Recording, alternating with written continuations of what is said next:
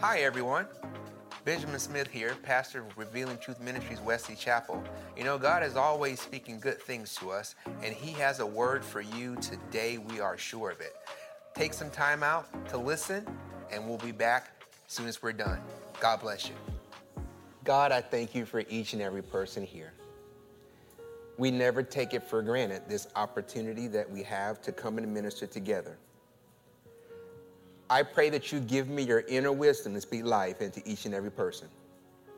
I also pray that everybody under the sound of my voice will get something out of the message today that they can use and make their lives better. God, not just years from now or months from now or weeks from now, not even days from now, but they will be able to use this message and make their lives better immediately. It's in the name of Jesus that we pray. Amen. I know before we do our Bible confession, I want to tell you a really quick Smith story about Greta. It was one I don't think I've ever told you, but I was reminded this morning while I was putting in eye drops. So this is not current, but it's something that I was reminded of. I was putting in eye drops this morning, and she, by the way, she cannot put on in eye drops. She cannot use contacts. Her eyes be blinking so much, you just can't. Listen, you got to hold her eye open, and then even that's a challenge. But I was putting in eye drops this morning, and I remembered this. One day, we're getting ready for church, and I'm putting in eye drops. And you know what happens when you put in eye drops. They don't just stay in your eye. At some point in time, they're in there, but the drops start running down your face. Greta comes into the bathroom while I'm doing that, and she stops, and she touches me. She says, "Baby, I know my beauty make you cry." She said, "I know. It's all right. I know. So that's the woman I live with. Let's say our Bible confession. Whatever form your Bible takes, hold it up with me. If it's too heavy to hold up, just grip it real tight like you love it. Let's say this. Let's go. This is my Bible. I can be what it says I can be. I can do what it says I can do. I can have what it says I can have. Every verse is God-breathed, and I aim to live by every word. It is essential to my faith foundation and works to change me from the inside out into the person God created me to be. That is why I shall never let it go.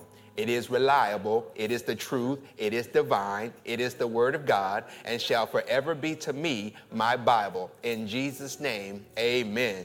You know, family, I know I've given you ratings before, like I would say the message is rated MN.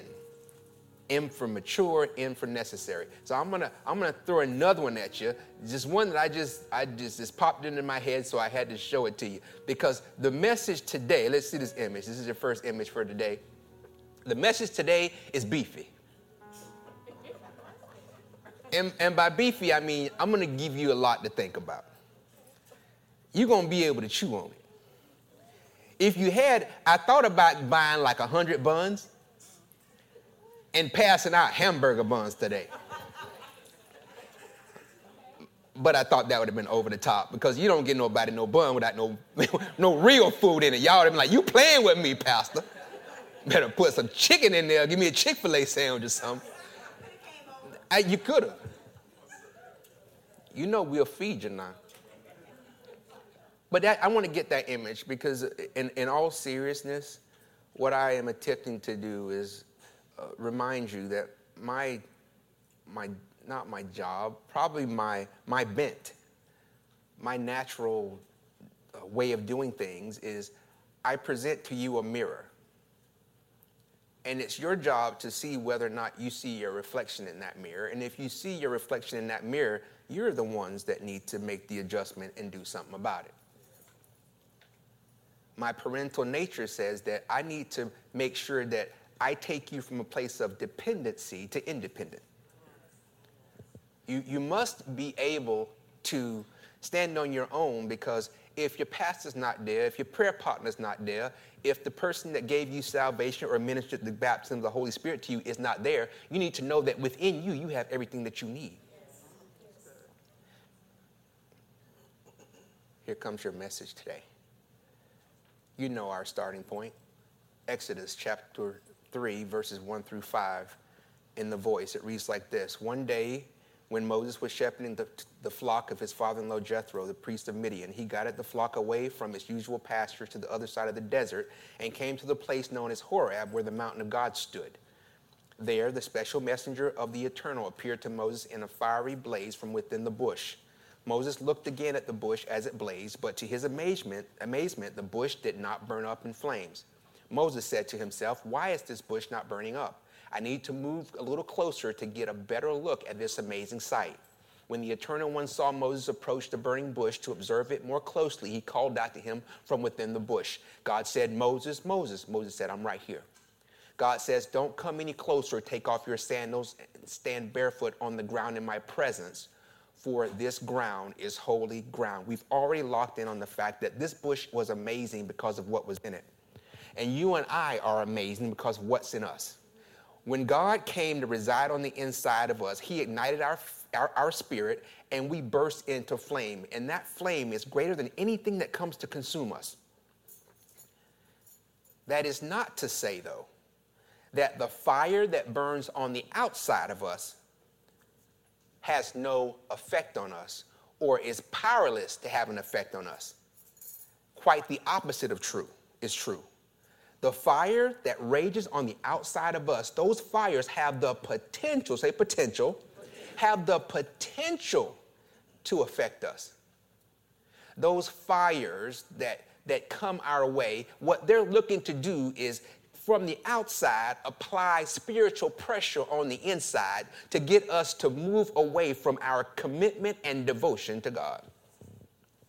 We're talking about those fires that life brings your way, that heat the devil puts on you, those flames people throw your way. All those things are pressing you, and they're pressing you, oddly enough, to get you to answer one teeny weeny simple question.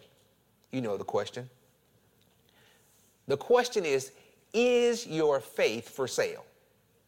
That's your test question. It's a test question you got to deal with every day. Is your faith for sale? And when we're talking about those flames that put pressure on you, that heat, we said we could group them into 3 levels of heat. Here you go. Fire intensities or heat can be grouped as low heat, moderate heat, or high heat. And because we were already talking about Shadrach, Meshach, and Abednego in Daniel 3, we said we're going to start at high heat and work our way backwards through the list instead of going from low heat to the other way. Now, Daniel, that book gave us a perfect starting point for high heat. Why? Because the Bible says not only did they go in a fiery furnace, the king heated it up, 7 times hotter than it was before. And in that discussion, we introduced you to high heat by talking about the high heat of peer pressure. We stay on high heat today. Our lesson comes from none other than the precious Lamb of God himself, Jesus. And what is our lesson for today?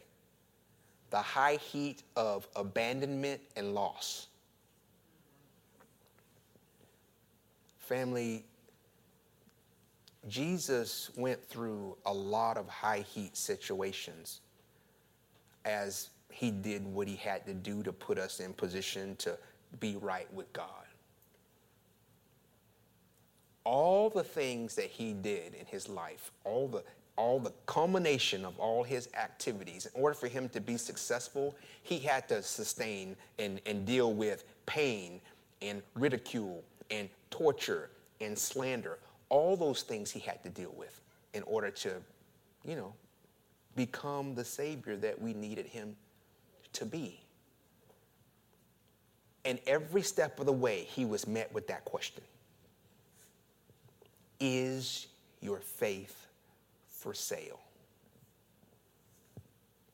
We're going to initiate this discussion by stepping into the Bible, the book of Matthew. The book of Matthew, basically chapters 26 and 27, going to be our friends today.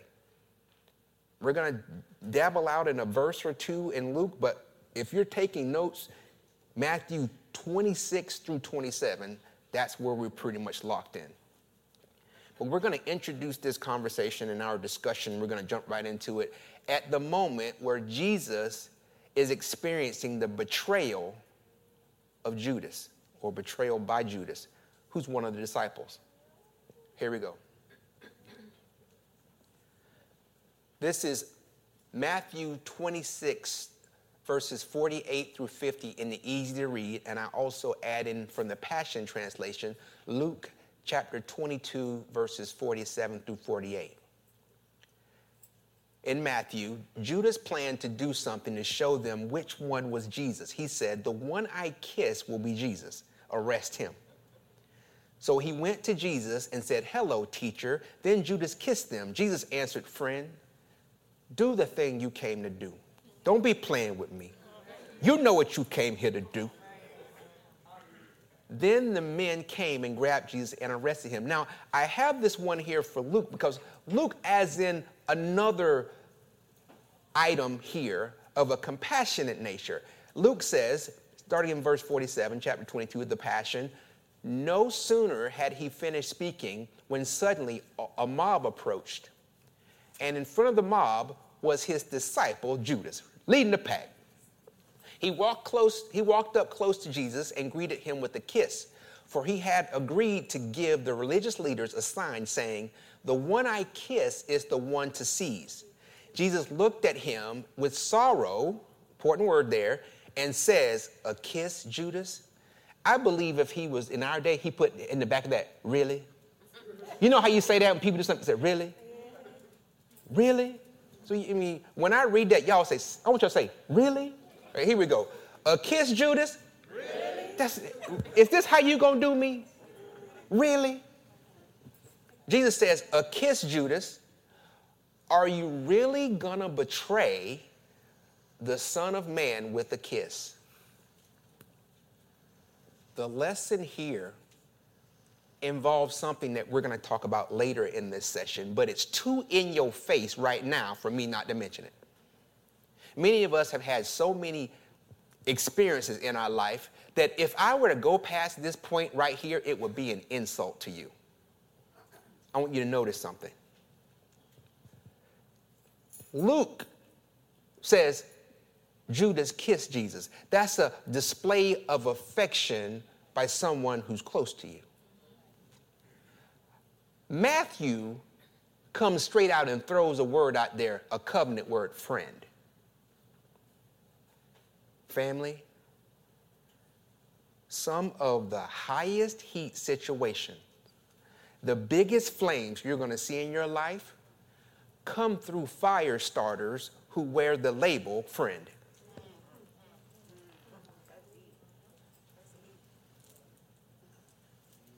It was a friend. And Luke, I like he has that word in there, betray, or we could say betrayal, whatever that form word is the word he uses. And there is no doubt that Judas betrays Jesus here. That word is appropriately placed. But I'm going to take that word betray or betrayal and I'm going to roll it up into a much bigger word, abandonment. Loved ones, betrayal by a friend is an act of abandoning the friendship. It is an act that breaks the relational code. A husband's betrayal of his wife is an act of abandoning the marriage. It is an act that breaks the relational code. A wife's betrayal of her husband is an act of abandoning the marriage. It's an act that breaks the relational code. Here we have betrayal. And you know what Jesus does? Jesus deals with the betrayal. He doesn't flip out. He holds his point in his declaration that my faith is not for sale. But what about us? How would we respond? How do you respond when you have to deal with betrayal by a friend? is something that we all got to wrestle with, because betrayal stirs up emotions that can become vengeful. And when emotions become vengeful, you begin to think about, even if you don't actually do it, you begin to think about things that you can do to get some get back. And get back can go much farther than you ever thought you would before you started to get that get back. What do you do when a friend betrays you? Do you put your faith up for sale, or do you hold on firm to it? This moment with Judas is just an initial spark. It's just an initial spark, because the flame that's really going to engulf Jesus, it's coming. But this ain't it. This is just an initial thing. And before we go any deeper in talking about all the things that Jesus is going to have to go through, we have to pause. We must pause to, at a minimum, acknowledge something. What we need to acknowledge is this: that Jesus, he went to the cross and endured what he endured willingly. He stepped into the fiery furnace of all of these upcoming instances and activities for you and for me. Not because he had to, but because, gosh, to give us the opportunity, he gave himself up to do that. I wanted you to see that, though, because he didn't have to do it. Watch. This is Matthew 26, verses 51 through 54 in the easy to read, and then just verse 53 in the Voice and in the Message Bible. Verse 51, when that happened, what happened? When Judas gave him up, when Judas had ratted him out, betrayed him with a kiss. When that happened, one of the followers with Jesus grabbed his sword and pulled it out. He swung it at the servant of the high priest and cut off his ear. Jesus said to the man, "Put your sword back in its place." People who use swords will be killed by swords. Surely you know I could ask my Father and he would give me more than 12 armies of angels. But it must happen this way to show the truth of what the scriptures said. Now, in the Message and in the Voice, he says this, verse 53 only: "Don't you realize that I am able right now to call my Father, and 12 companies, more if I want them, of fighting angels would be here battle ready?" The Voice: "Surely you realize if I called my Father, he would send 12 legions of messengers to rescue me." So Jesus had a way out if he wanted it. He had a means to call it quits if that's what he wanted to do.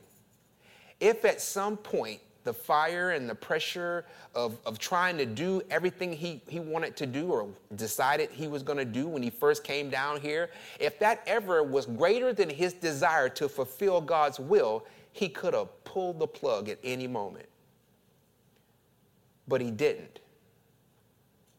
And he didn't, not because he had to, but because he didn't want to leave us in the position that we were in. Notice this, though. I want you to say this. Say, most of us may not have taken the same position.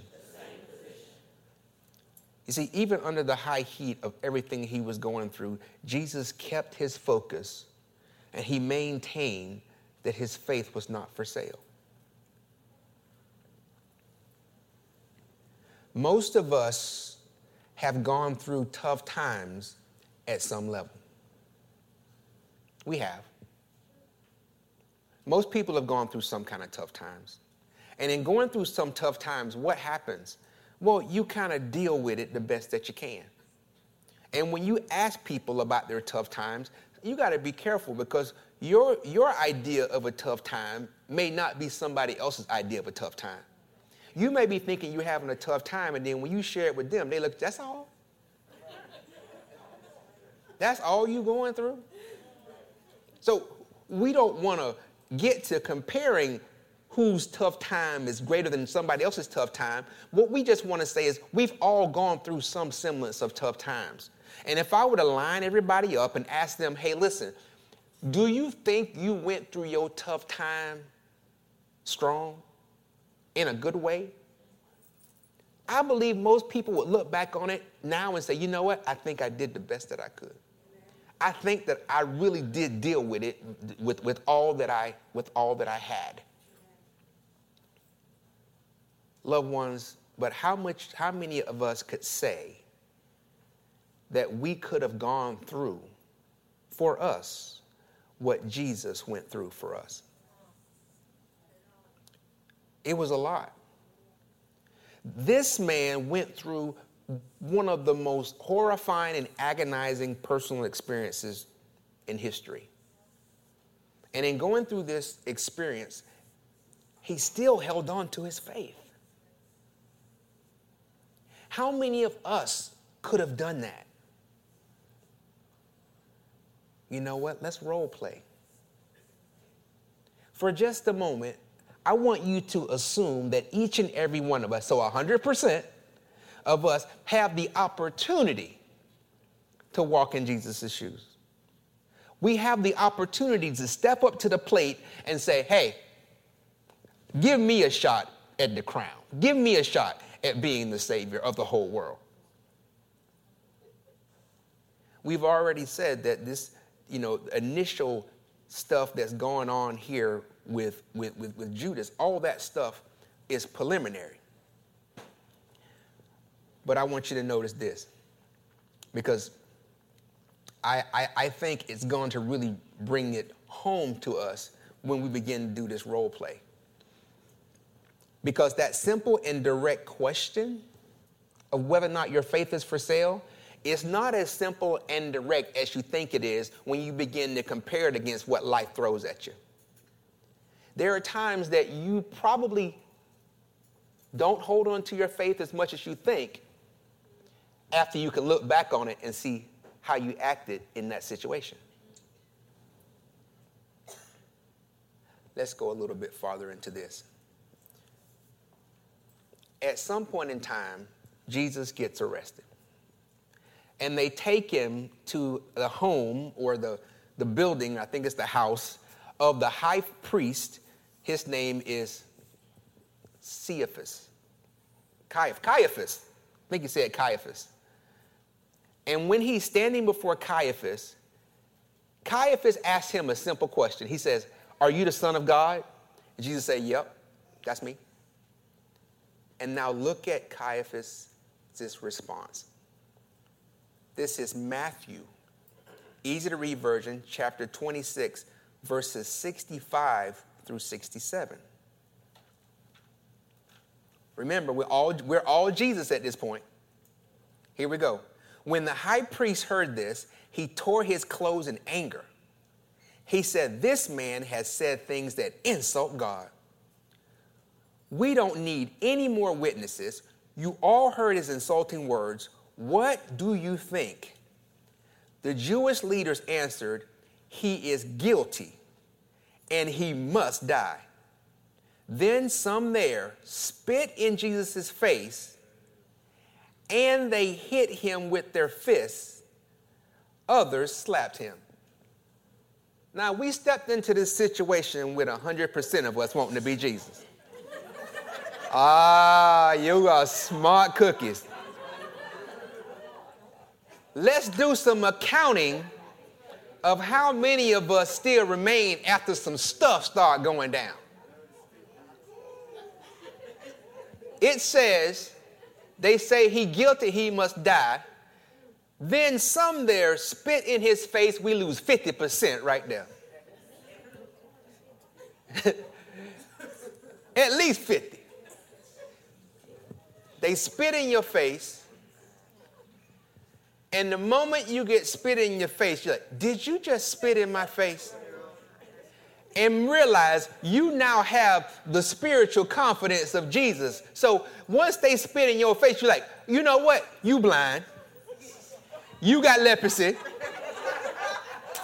You know what? You got whatever disease. You know what? I'm going to get this on you. You start dishing out stuff left and right. Got the nerve to spit on me. You don't know who you're spitting on. Done spit on you and got you mad. Got you all doing Darth Vader. You dare spit on me. Now you're going to feel the wrath of the Force.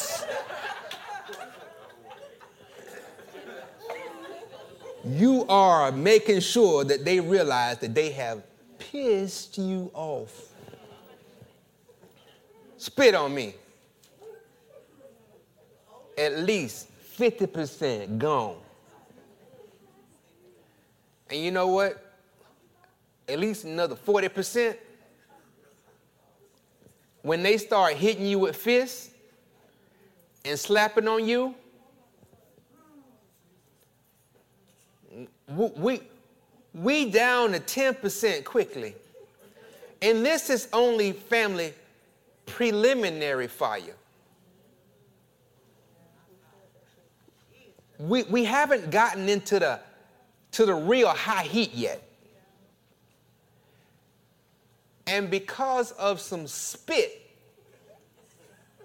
and some hitting and some slapping, what began as 100% of us that thought we could do what Jesus said, what Jesus did, didn't make it. All of this is just pre-game fire. The real fire is soon to come.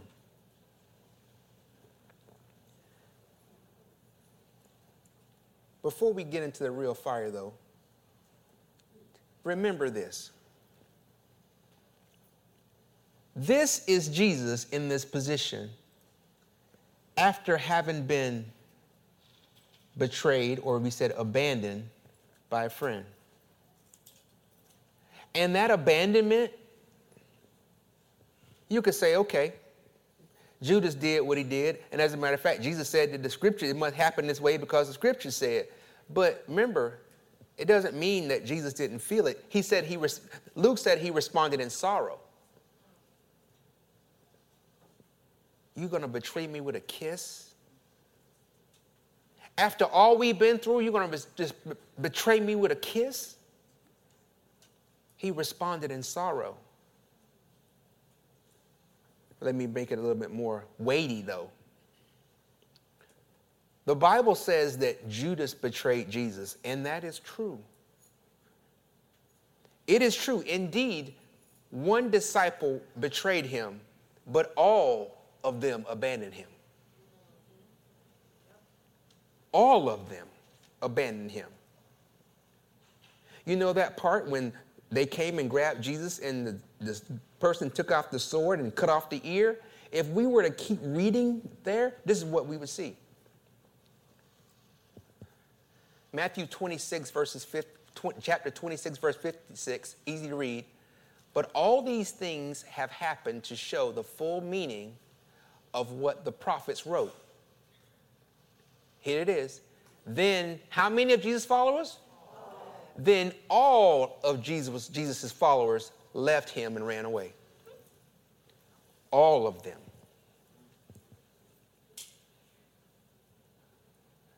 Let me ask you something. I realize that some of us may be able to keep our bearings with the abandonment or betrayal, if you want to use that word, of one friend, but all of them?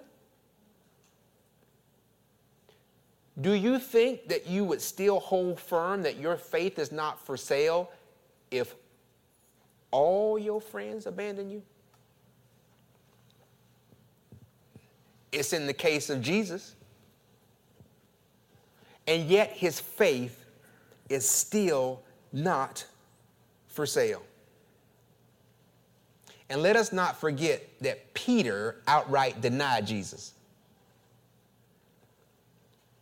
You have Judas and you have Peter. But we can't let it go off that easy because it's weightier than that. Many people that study the Bible, I'm not trying to make light of people any kind of way here, but many people that study the Bible, they make a big deal out of Judas betrayed Jesus, and they make a big deal out of, and Peter had the nerve to deny Jesus 3 times. Just denied the Lord. Well, you know what? We are going to be studious enough to where we put the blame of abandonment on everybody who needs to be blamed for abandoning.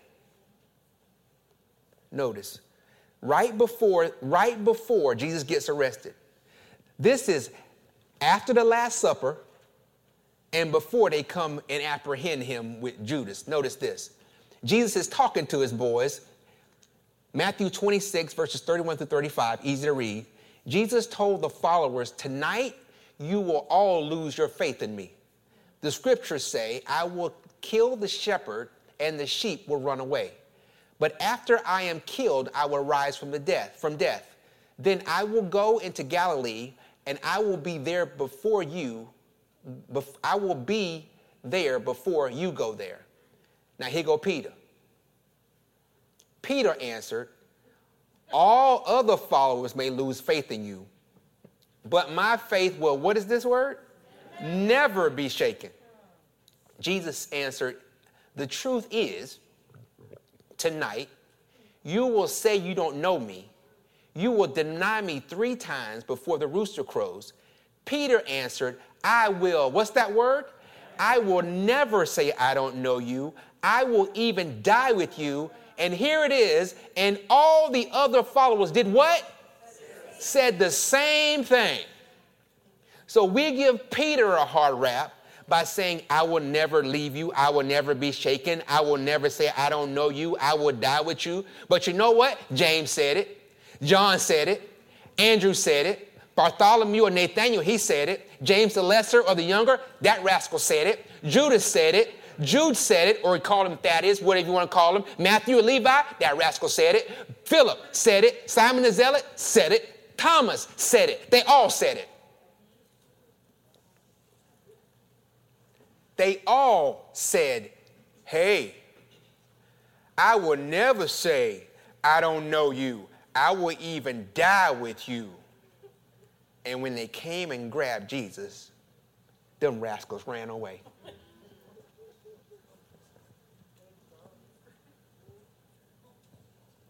But let's just stick with Peter for now, because the Bible tells us that he denied Jesus. While Jesus is in Caiaphas' house getting whipped on and spit and slapped, Peter is in the courtyard, and somebody comes up to him and says, hey, aren't you one of those people that was with Jesus? And Peter says, no, you got me confused with somebody else. And they're like, no, I think you was with him. Peter's like, go on now. I told you that's not me. And we pick up Peter's exchange with these people on his 3rd time. Because in spite of his assertion of what he wasn't going to do, it happened just as Jesus prophesied. Here we go, the 3rd time, Matthew chapter 26, verse 74 through 75. Then Peter began to curse. He said, I swear to God, I don't know the man. As soon as he said this, a rooster crowed. Then he remembered what Jesus had told him. Before the rooster crows, you will say 3 times that you don't know me. Then Peter went outside and he cried bitterly. Now, the Bible does not say this, family, but I'm going to make a claim. And I believe in my heart that this claim is true. I believe that even though Jesus was not personally here in the physical when Peter denied him 3 times, I believe Jesus felt it in his spirit. Why do I say that? Because if Jesus was in tune enough to the Spirit to be able to prophesy that you will not only deny me 1 time, not 2 times, but 3 times, and he was able to tell him, you are going to do this before the rooster crows, and it happened just the way he said it was going to happen, I believe the moment this man said that the 3rd time and that rooster crowed, Jesus' heart dropped.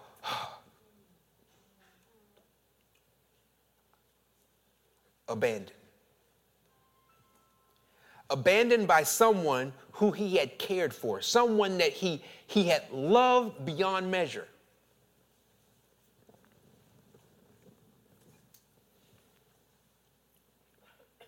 I want you to say something with me. Say this. What do you do when a person or the people closest to you abandon you, especially when they told you to your face that it was something they would never do? When someone who's closest to you has told you to your face that they would never abandon you, but then they turn around and do it, what do you do? Oh, yeah, he stood there at the altar. He said, I do. And he said that he would always be with you. And he said he'd always be by your side. Yeah, she stood at the altar and said that. She said, I do. She said that you always are going to be together. She said that she was never going to go anywhere. He said that you were in business together and that you guys would always be down through thick and thin.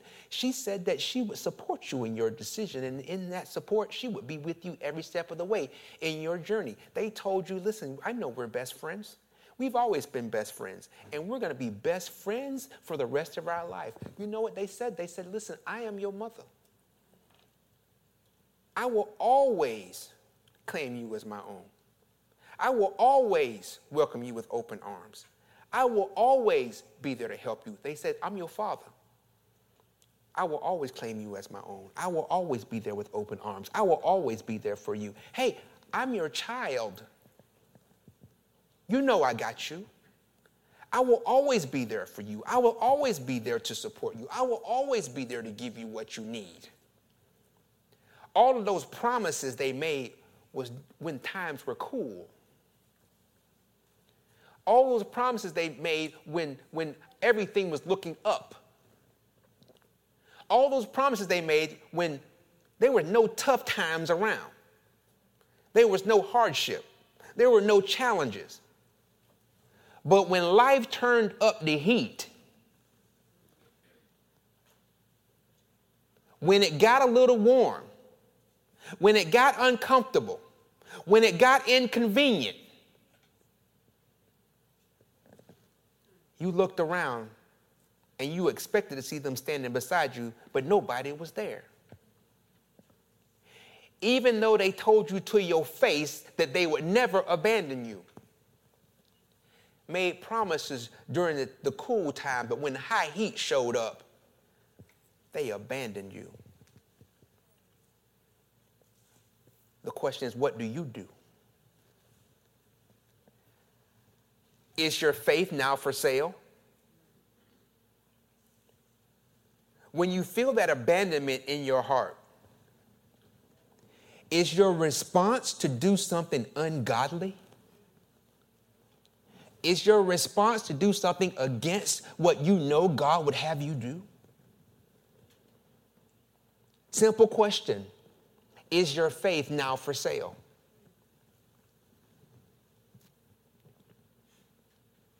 Jesus is standing at this point and he still has a grip on his faith.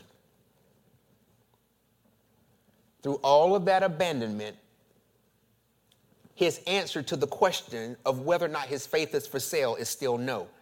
Our answer should be the same. We still have this 10% of us in our role play. We're still walking with Jesus. Whoever the 10% are, I'm not going to say which one, it's still the 10%. But we're still walking with Jesus. I told you, though, that was pregame fire, preliminary stuff. Things are getting ready to get a little hotter. After he goes through this initial beating and spitting and slapping, they ultimately take him and put him before the governor, Pilate. And at this point, things get a little hotter. Notice this. Matthew chapter 27, easy to read, verses 22 through 31. Quickly, Pilate asks, "So what should I do with Jesus, the one called the Messiah?" All the people said, "Kill him on the cross, kill him on the cross." Pilate asked, "Why do you want me to kill him? What wrong has he done?" Now this is important because Pilate is not stupid. He knows when somebody is getting railroaded, when somebody is being brought in on just trumping up a whole bunch of charges on somebody who hasn't done anything deserving of being killed. But the people apply the pressure. He's trying to do everything he can to hopefully get Jesus some wiggle room, but the people would not allow any wiggle room. They say, "Kill him on a cross." Pilate asked, "Why do you want to kill him? What wrong has he done?" But they shouted louder, "Kill him on a cross." Pilate saw that there was nothing he could do to make the people change. In fact, it looked as if there would be a riot if he didn't give them what they wanted, which is Jesus' blood. So he took some water and washed his hands in front of them all. He said, "I am not guilty of this man's death. You are the ones who are doing it." And the people answered, "We will take full responsibility for his death. You can blame us and even our children." Amazing statement there. You can blame us and even our children. But let's read a little farther. Then Pilate set Barabbas free, who was really the criminal. And he told some soldiers to beat Jesus with whips. Then he handed him over to the soldiers to be killed on a cross. Then Pilate's soldiers took Jesus into the governor's palace. All the soldiers gathered around him. They took off Jesus' clothes and put a red robe on him. Then they made a crown from thorny branches and put it on his head. And they put a stick in his right hand. Then they bowed before him, making fun of him. They said, "We salute you, King of the Jews." They spit on him. Then they took his stick and kept beating him on the head with it. They took his stick and beat him on the head with it. After they finished making fun of him, the soldiers took off the robe and put his clothes on him again. Then they led him away to be killed on a cross. They whipped him, put thorny branches on his head for a crown, beat him with a stick, spit on him, all that stuff. And then it says, then they led him away to be killed on the cross. By the time we get to the be killed on the cross part, most of us have we've checked out. The rest of that 10% is already gone.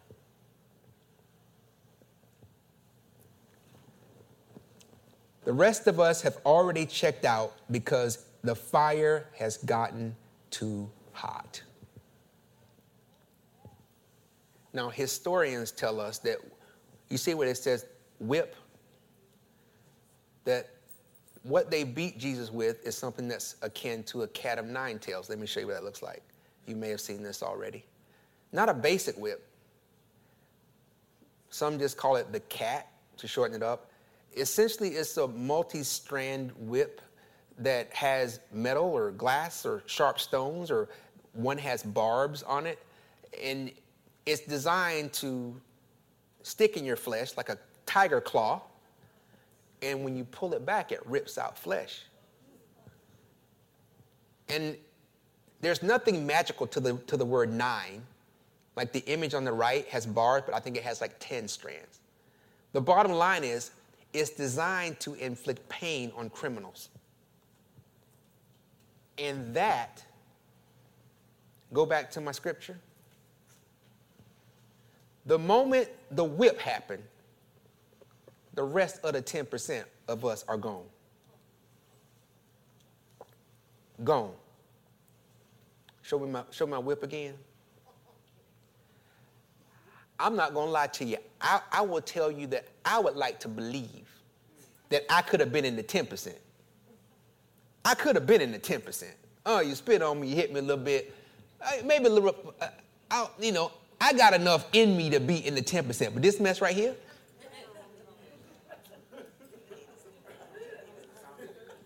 the moment, now remember, we Jesus. Look at that. This mess right here is ridiculous.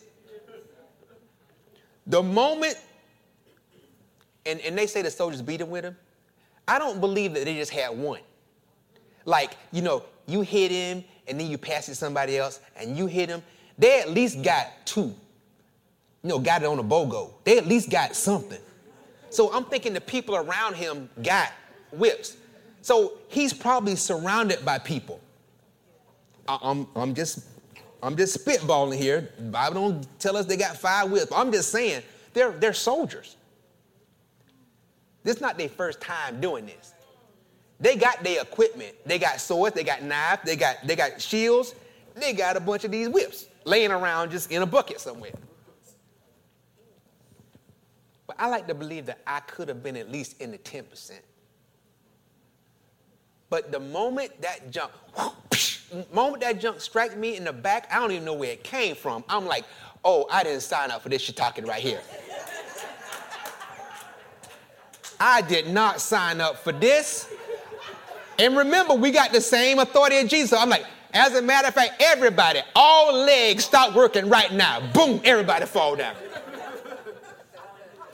You got the nerve. Who hit me with that thing? Was it you? You know what? You going to hell.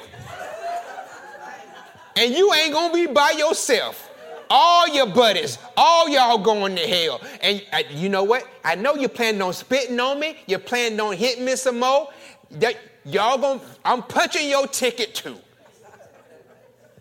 You're going. The little person that was over there wanting to make me that thorny crown, your little Hobby Lobby project, you going to hell too. As a matter of fact, give me that whip. That's right, you all gonna get it. And I'm whooping tail. Like your mama used to do. I'm going around the whole room. Don't you know this doggone thing hurt me? You don't hit people with this kind of thing, making them cry and making them bleed. What's wrong with you? I'm going to beat you until I'm tired, and then I'm going to stop and catch a breath, and I'm going to come back, and I'm going to beat you some more. Stop crying. Stop crying. Stop crying. Stop crying. I'm going to give you something to cry about. Stop crying. Stop crying. I'm going to beat you like you stole something. Got the nerve to be hitting me with this thing. What's wrong with you? You all going to get something. Stop. Shut up. Come here. Boom. I'll be beating tail all up in there.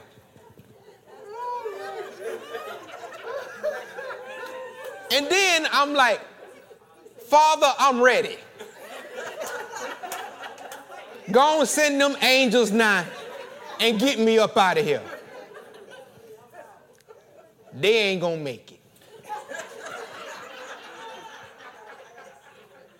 Hit me with this mess. I ain't signed up for this. I gave you a pass on the spitting. I gave you a pass on the hitting. I even gave you a pass on the slapping. But now we got problems. If there's any whipping going on with this kind of mess, I'm doing the whipping. And they can't go nowhere because I ain't letting them walk. or you going to get this whipping today.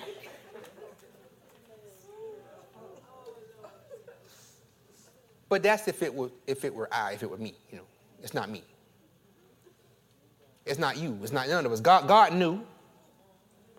God knew that if they sent us, that we would trip out at some point in time, lose our mind.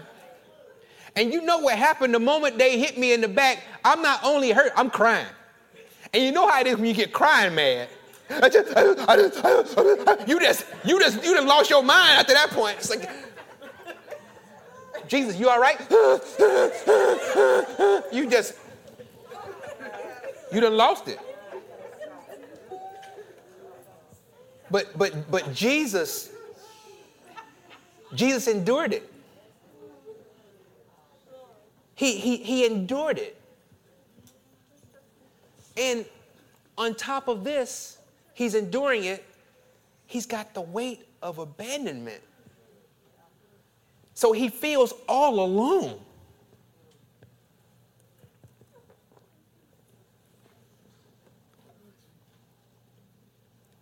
God knew that Jesus was the perfect candidate. But let's bring it in a little closer. Because just because Jesus was able to withstand it, it doesn't mean that he wasn't faced with the pressure of answering that question of whether or not his faith was for sale. He made it through with his faith intact. But I don't want you to get the idea that he didn't feel any of the desire to crack under the pressure of the spiritual weight of what he was going through. And we can identify a specific moment where the pressure was immense. And that was close to when he was ready to take his last breath. Here we are, Matthew chapter 27, verse 46 in the easy to read. And then we're going to also read that out of the Amplified Classic. Here we go. It says, easy to read, about 3 o'clock, Jesus cried out loudly, Eli, Eli, lema sabachthani. That's the best I can say it. This means, my God, why have you left me alone? Amplified Classic. And about the 9th hour, 3 o'clock, Jesus cried with a loud voice, Eli, Eli, lama sabachthani. How do you say it? Sabachthani. That's close enough? Thank you. I'm going to get my lesson on that. I'm not going to miss that word again when it come up. But he said, my God, why have you, there's our word, abandoned me, leaving me helpless, forsaking and failing me in my need? Family, we talked a lot about abandonment. As a matter of fact, the Amplified Classic puts that word in our face again, abandon. But Jesus is dealing with another critical stressor here. It's the critical stressor of loss. Say loss. Okay, here we go. Jesus has always been with God. There's never been a scenario where he contemplates being separated from the Father until now. Let me put it to you this different way. Jesus, right here, is facing a scenario where he can see that he's about to lose the only life he's ever known. And the only way to avoid losing the life that he's always known is to go against God's will. Let me say it differently. Here, Jesus is in a position of losing the only life he's ever known. And the only way to avoid losing the life he's always known is to sell his faith. Let that marinate for a second, because we're coming at each of us.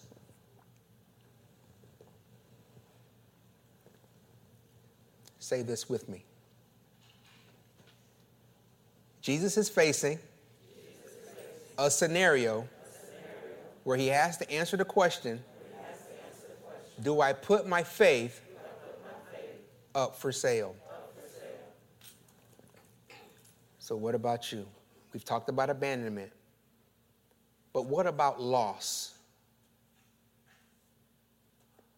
What do you do when you're in a scenario where you see the potential of losing the life that you've always known? What do you do? For example, take a relationship or a marriage. You have been with this person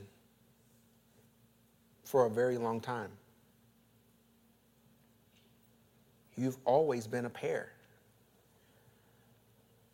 But for some reason, things are starting to falter. Whatever the reason may be. You may not even know the reason, but you can feel it. You can feel it in your heart, and that feeling is building up in you a distress because it's the only life you've always known. It's the only life you've ever known. You know what you do? To avoid losing the life that you always known, you begin to roll up your sleeves and do all the things that you believe God wants you to do to salvage that life.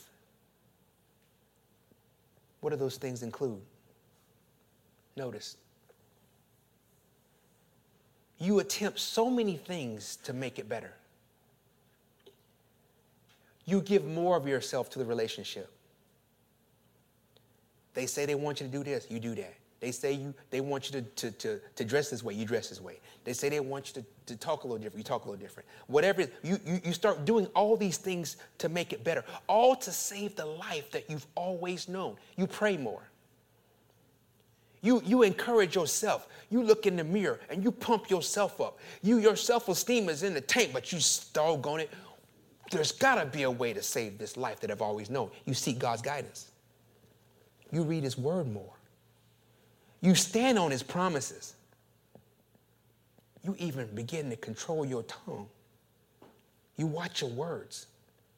All of it is an SOS. Help me, because I'm losing the life I've always known. I have distress. I am in fear of losing it because the life with this person is all I've ever known. And you cry out to God. Go back up one slide, please, to the Amplified Classic.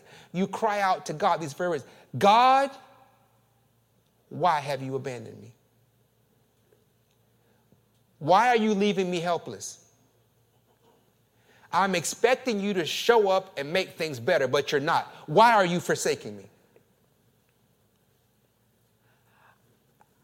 I need you, and you seem to be failing me in a time of need. Go back to my list. I'm doing all kinds of things. You know I'm praying more. You know I'm giving more of myself. You know I'm reading the word more. I'm standing on your promises. I got books and books and books that say what you promised to do for me, and you are sitting back and watching me lose the life, the very life, the only life I've ever known.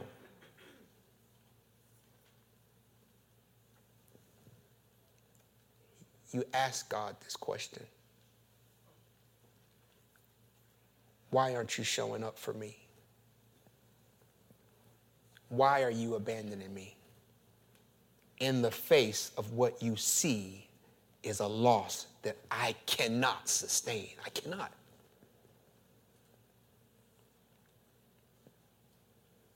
Having gone through such things, in an act of desperation, you sell your faith.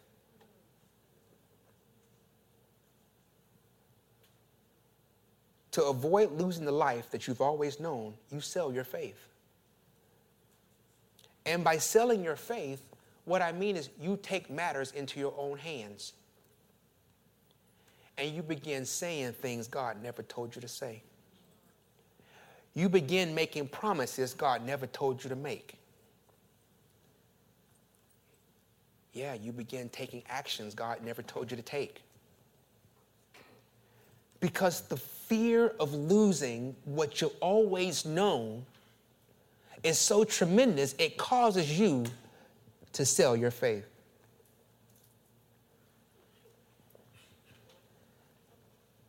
Say this with me. Taking matters into my own hands indicates that I value the life I've always known above God. Once you do that, faith sold. And we talk about it in terms of relationships, but it could be a business. And when I mean business, I'm sorry, you can be a mechanic, you can have a doctor's, a physician's practice, you can have a daycare, you can have a school, you can make cakes and cookies and pies, you can help people by transport. Hey, you could have a church. You can have something where you counsel people in a certain way, or you give them some kind of accounting advice or financial advice. The bottom line is that business has always been a part of you. And you see it faltering. You see it no longer performing like it used to. And it gives you distress. And that distress, because that business has always been a part of you, it causes you to now do things that God never asked you to do. You sell your faith and begin to make covenants with other businesses that you never would have made before. You begin to take loans that you never would have taken before. You begin to hire people that you never would have hired before. You begin to cut costs like you never would cut costs before. You sell your faith. You tell yourself, God is not showing up for me, so I'm going to take matters into my own hands. You do that to save that business that's always been a part of you, and it's the fear of loss that causes you to sell your faith. You sell it.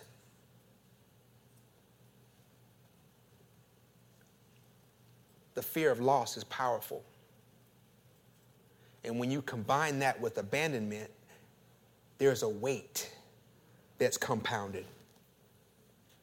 And we're talking about relationships, we're talking about businesses, but it goes even deeper than that.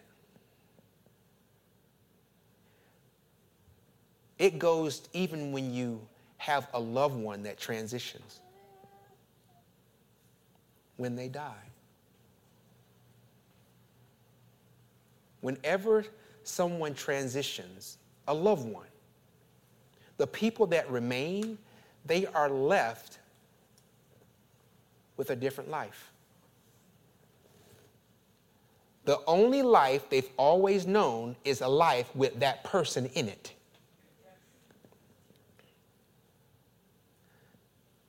So this is not the fear of losing. This is a loss of the life that you've always known. And when that happens, when a person loses that person, and now they're standing in a life they've never known before, they begin to petition God. What do they say? I've been there. They say things like this. God, why? He or she was a good person. Why? They served you well. God, I don't understand why. They were so young. God, I'm struggling with the why. They did so much for the community. Why? They meant so much to me. Why? They were all that I had. Why? We made plans together. Why? I prayed they would get better. Why? Now I'm standing here with a life that I don't know because the only life I've ever known is gone. And we all know that there's a natural progression to how people are to grieve. But at some point in time, that kind of petitioning to God can get dark. And you begin to put it in the light of, God, this is what you did. God, this is what you allowed. You could have stopped it, but you chose not to. So it's your fault. And you put God in the category of unforgivable.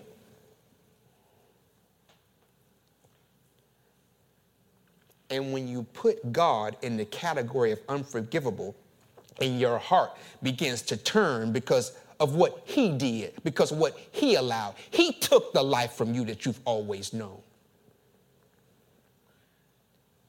In your heart, what you say to yourself is, church, I'll never go again. Read my Bible, never again. Pray, never again. Trust God? Why? After what he let happen to my mama? No. After what he let happen to my daddy? You saw what happened to my grandma. I prayed and he didn't do anything. No. Trust God again? Believe in God again? You saw what he did to my granddaddy. What about my son? What about my daughter? You know good and well I was praying. I did everything for him. I've always served him. And he took away from me the only life I've known. My friend? He let that happen to my friend? Never again. Never again will I do church. Never again when I read my Bible. Never again will I pray. And never again will I trust a God that had the nerve to do this to me. Loved ones, faith sold. In your heart, you sold it. You put God in the category of unforgivable. No matter what you say, he's unforgiven. He's blocked out of your heart. You've sold your faith because you blame him for putting you in that position and taking away the life that you've always known.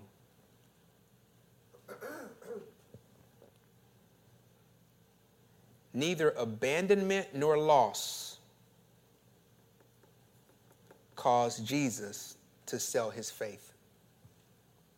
But for us, when it comes to abandonment and loss, I bet you sold your faith more than you thought you did. I'd be willing to bet when a friend betrayed you, you acted in a manner that was counter to your faith at some point. When you felt like you were going to lose a life that you've always known, be it relationship, be it marriage, be it business, be it whatever it is, you took measures into your own hands at some point, I would be willing to bet, and you sold your faith. If only temporarily you began to do things that God never would have asked you to do. And if you've experienced the loss of someone close, I know I have several times. You'd be surprised if you were able to pull back your spirit and look at you by yourself, how many times you sold your faith. I'll talk about me. I've said things to God that if he was willing to stand before me in physical form, I would have punched him in the eye. Because when you lose somebody precious, when that person's integral to your life, when that person's no longer here, you've lost the only life that you've known. And it was a life that you adored. But Jesus didn't do that. He held firm. And at the climax of it all, when he's hanging on the cross, when he's feeling the whole weight of everything that he's doing, he still has that pressure, even in the last minute, to crack. But you know what he does? He does something we all should emulate. Notice this. Our last verse. In the International Standard Version, Luke 23, verse 46. He's on the cross, about to take his last breath. It reads, "Then Jesus cried out with a loud voice and said, 'Father, into your hands I entrust my spirit.' After he said this, he breathed his last breath." If you can, really quick, go back up to the scripture where he's saying, "You've abandoned me." Notice, family, when he's talking about being abandoned, who is he talking to? God. He's using the title of God. Elohim, the creator, the one who's in control of all, the one who sits on the throne, God. Go to my last scripture again. But here he says, "Father." When Jesus is pressured with the highest heat, when his faith being sold, when that question is being really stressed, he puts all of his pressure and all of his spiritual weight on the altar of relationship. He takes all the pain, all the abandonment, all the fear of loss, and he puts it in the hands of the one he calls Father. We should do the same. When life has us in a high heat situation and we're on the brink of selling our faith, instead of selling our faith, we should put ourselves, all that we are, into the arms of the one we know as Father. He realized that he had a relationship with God and that there was no other place to put his spirit than in God's hands. Not take matters into your own hands, put it in God's hands. Not do things that God never intended, but put it in God's hands. Not do things that people want you to do, but put it in God's hands. Not doing things that pop into your mind, but put it in God's hands. If you want to keep your faith from not being sold, you have to keep your life in the Father's hands.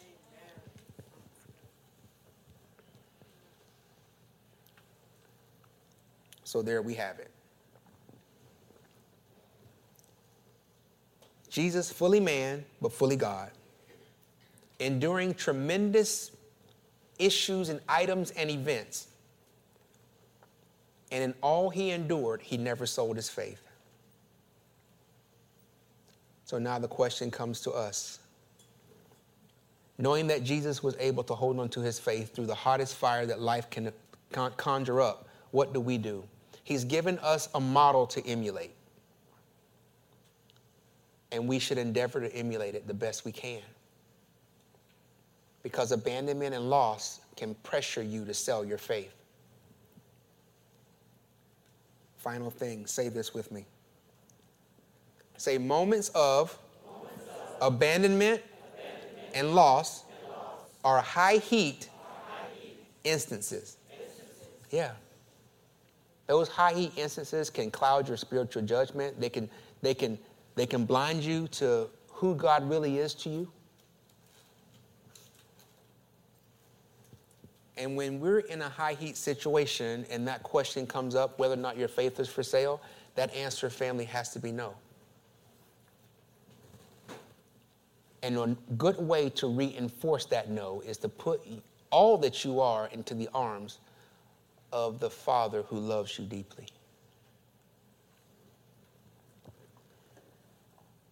We got more to talk about on this heat.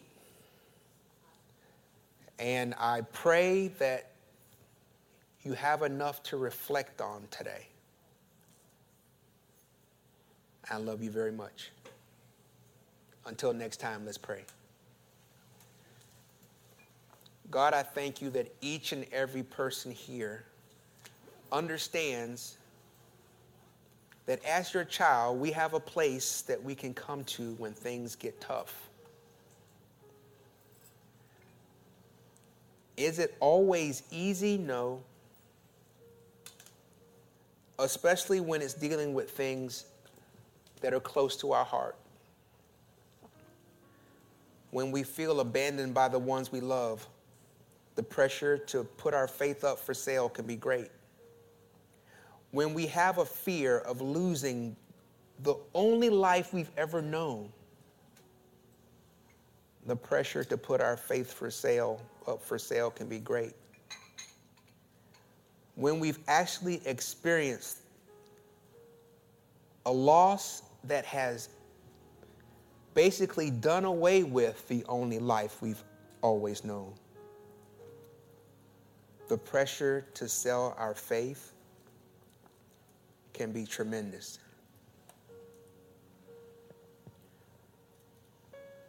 My prayer, God, is our response to every situation that comes our way will be a stern, unmovable, my faith is not for sale. It's in Jesus' name that we pray. Amen. Well, that's what God had to say to us today. We pray that it blessed you.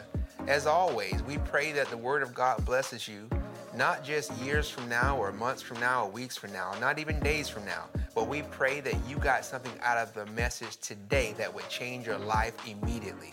God bless you, and look forward to chatting with you next time.